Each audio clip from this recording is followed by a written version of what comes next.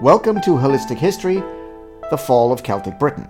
I am Jim Frost, and this is episode 3. In the last episode, we outlined the course of the wars the Britons fought against their foreign enemies during the reign of the monarch Vortigern, including the massacre of Vortigern's supporters by Hengist and his men. This led to a coup that propelled Ambrosius Aurelianus to power. I believe that this happened around the year 470. There is very little information on Ambrosius, so we will begin by examining a theory I believe to be wrong, but which is fairly well known and deserves to be mentioned. This theory was first presented by Leon Florio.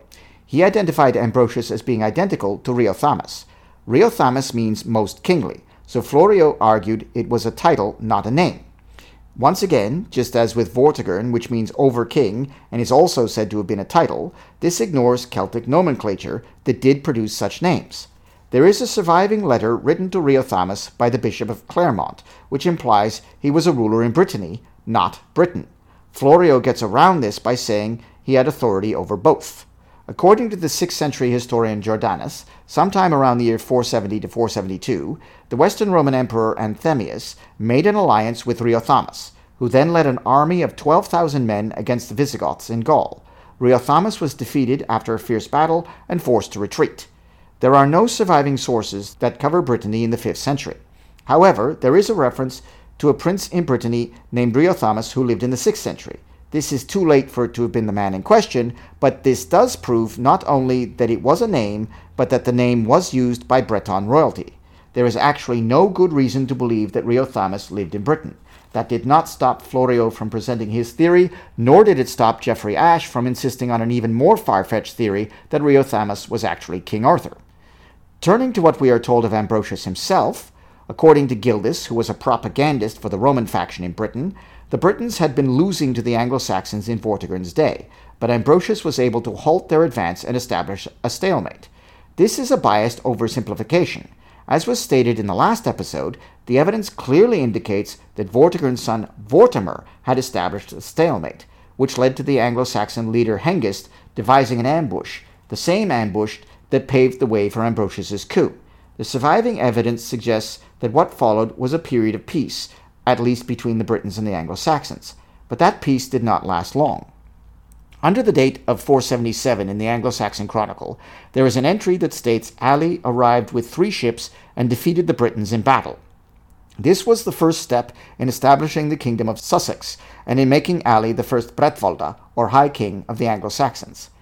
Most Saxons had remained on the mainland of Europe.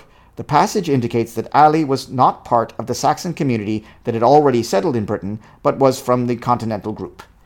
Saxons had been settled in Sussex, but the fact that Ali and his men battled Britons indicates that the Britons still ruled that area, at least until Ali started to carve out his kingdom. The arrival of Ali set off another round of fighting, a round that favored the Anglo-Saxons. In circa 480, the Angle leader Winta established the kingdom of Lindsey in southern Lincolnshire, while Ali is credited with another victory in 485.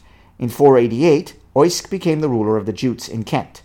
Germanic peoples of this period did not have family names, with royal families being the only notable exception. They named themselves after illustrious ancestors. The royal house of Kent called themselves the Oiscingas, that is, descendants of Oisc. He was either the son or grandson of Hengist, who is usually said to have founded the kingdom of Kent. I believe that Hengist was a noble who was a vassal of the monarchs of the Britons, and Oisc was the first ruler of the independent kingdom. The string of Anglo-Saxon victories continued with Ali and his son Sissa, who massacred the British garrison at the fort of Anderida at Pevensey. There is no more information on Ambrosius's wars against the Anglo-Saxons, and no information at all on his wars against the Irish and the Picts. But there is information on a civil war. After Vortigern was killed, Ambrosius made a man named Cadale the noble of Powys, Vortigern's province. Vortigern's only surviving son, Passant, rebelled, being based in his family's stronghold in the south of the province. Tradition states that he fought both Cadale and the rulers of Gwynedd, which makes sense as the House of Gwynedd was a Roman family, and as was argued in episode 1, they were in the Roman faction. According to Geoffrey of Monmouth, who admittedly is not a very reliable source, Passant was originally forced into exile, but then raised a mercenary army in Ireland and returned to Britain to raise his rebellion. A line in the history of the Britons states that Ambrosius granted the land to Passant. This is clearly propaganda. the monarch would not have granted land to an enemy. The reality appears to be that the rebellion ended in a stalemate. Pasent was too weak to expand his power base, but the Roman faction was too weak to overrun that power base. In strategic terms, a rebellion that ended in a stalemate would have been a limited victory for the rebels. The government must crush a rebellion, or else the rebels win. Even if they don't get everything they want, they still win. So Ambrosius did what monarchs in that situation always used to do. He pretended to accept the rebel as a vassal. He officially granted the land. But this was just papering over the cracks. He lost. In fact, of all the wars we know of involving the Roman faction, they lost all of them. This is true not only of Ambrosius's reign, but also of his father's defeat, which was mentioned in episode 1. We are told only one more thing about Ambrosius Aurelianus. Pasent paid a serving woman to poison his food, assassinating him. This was no doubt the result of the fact that when Ambrosius killed Vortigern, he started a blood feud. Many people accept Gildas's version that Ambrosius was a hero, despite the complete lack of evidence that he ever did anything heroic. It is often said that he passed into legend, but that is deceptive. As far as we know, he only got one legend, which was recorded in the History of the Britons, which is not where popular legends were written down. The source is also suspect. It was written in the 820s, when Wales was embroiled in a feud between northern Welsh kingdoms and southern Welsh kingdoms. After Ambrosius was overthrown, Cadael lost his position as noble of Powys, with the province going to Vortigern's grandson, Brytu, whose descendants still ruled it in the 820s. Powys was in northern Wales, but the History of the Britons was written in the south. We cannot trust a southern Welsh source when it comes to the founder of a northern Welsh dynasty. For our purposes, a legend shall be defined as a story from oral tradition involving a hero who is thought to have been real, but whose authenticity cannot always be verified. The story is set in the real world, but may contain magical elements. The legend in question is about the feud between Vortigern and Ambrosius. It also contains obvious and sloppy propaganda. It says that Ambrosius did not have an earthly father. His mother claimed she never slept with a man, but a spirit visited her in a dream. 9 months later, she gave birth to the hero Ambrosius. But the ending contradicts this when Ambrosius claimed his father was a Roman consul. Firstly, most legends do not contain propaganda, raising the possibility that this was not a real legend at all, but a piece of propaganda that was written as a legend. The way I read it is that the mother's statement that she never slept with a man is very important. Taken literally, this would mean a virgin birth, and therefore messianic propaganda, depicting Ambrosius as a savior like Jesus.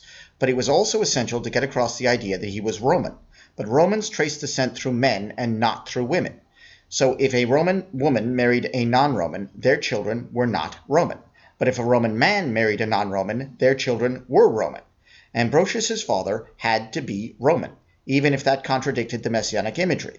Saying that he was a consul connected him to imperial authority and therefore gave him a claim to political legitimacy. Not only is this Ambrosius's only legend, he could not even keep it. In the 12th century, it was rewritten, and the reference to the father being a consul was taken out, and this became Merlin's origin story. To sum up, the reign of Ambrosius Aurelianus was a military failure. He lost territory to the Anglo-Saxons and part of Wales when Vortigern's son Pasent carved out a province for himself. He was then killed as a result of a blood feud he had started. The sources that depict him as a hero are propaganda put out by his faction. Please join us next episode when we will cover the reign of a real hero, King Arthur.